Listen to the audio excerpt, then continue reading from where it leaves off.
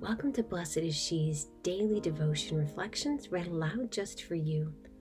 Hi, I'm Nella O'Leary. I'm the managing editor here at Blessed is She. I'm so grateful to be able to share the words of my fellow writers, over 40 women from every stage and walk of life.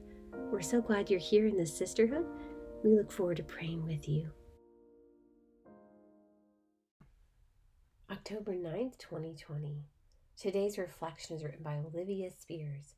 Will we remember like the Lord? This time the scroll on my phone was intentional. I was looking for old photos, specific ones to add to a separate folder on my smartphone. My desire was to collect memories of the moments when God proved to be faithful. Of course, He was always faithful, but in this particular season, I needed to be concretely reminded of the big ways He's shown up for my family throughout the years.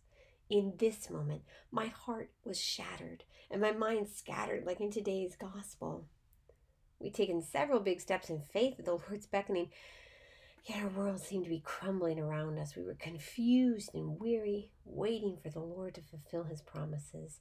We waited for faith like Abraham in the first reading, and I clung to evidence of God's provision throughout our lives. So I scrolled through my photos for visual reminders of God's fidelity: a baby born after a difficult pregnancy, a graduation after laborious years of sacrifice, opportunities for rest after arduous seasons, material provision in the face of financial insecurity, and mission-minded community when I felt most alone. Like a desperate detective, I searched for the fingerprints of God, and square by square, year by year, I was reminded that we had been in this spot before.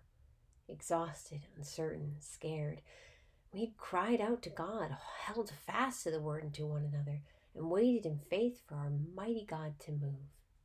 He always moves. He always remembers.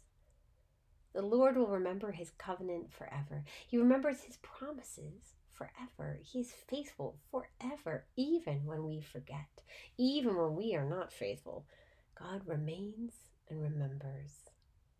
If you're in a similar season, worn out by your wanderings and weary of your wounds, ask the Lord to help you to remember His covenant. Remember the times when you witnessed the power of His works and give thanks with all your heart. His faithfulness is from generation to generation, and our hope is often born from remembering that very truth. He always remembers. Will we? Lord Jesus, we thank You for this day and for this sisterhood. Help us to remember that You always remain. We ask this in Your holy and precious name. Amen. My friends, this Advent we invite you to join us and journey through our book. It's called Maranatha, the Story of Our Savior. We so look forward to praying with you as we wait in joyful hope for the birth of baby Jesus. Thank you for listening. You can subscribe to receive our devotions via email at blessedshe.net/subscribe. God bless you.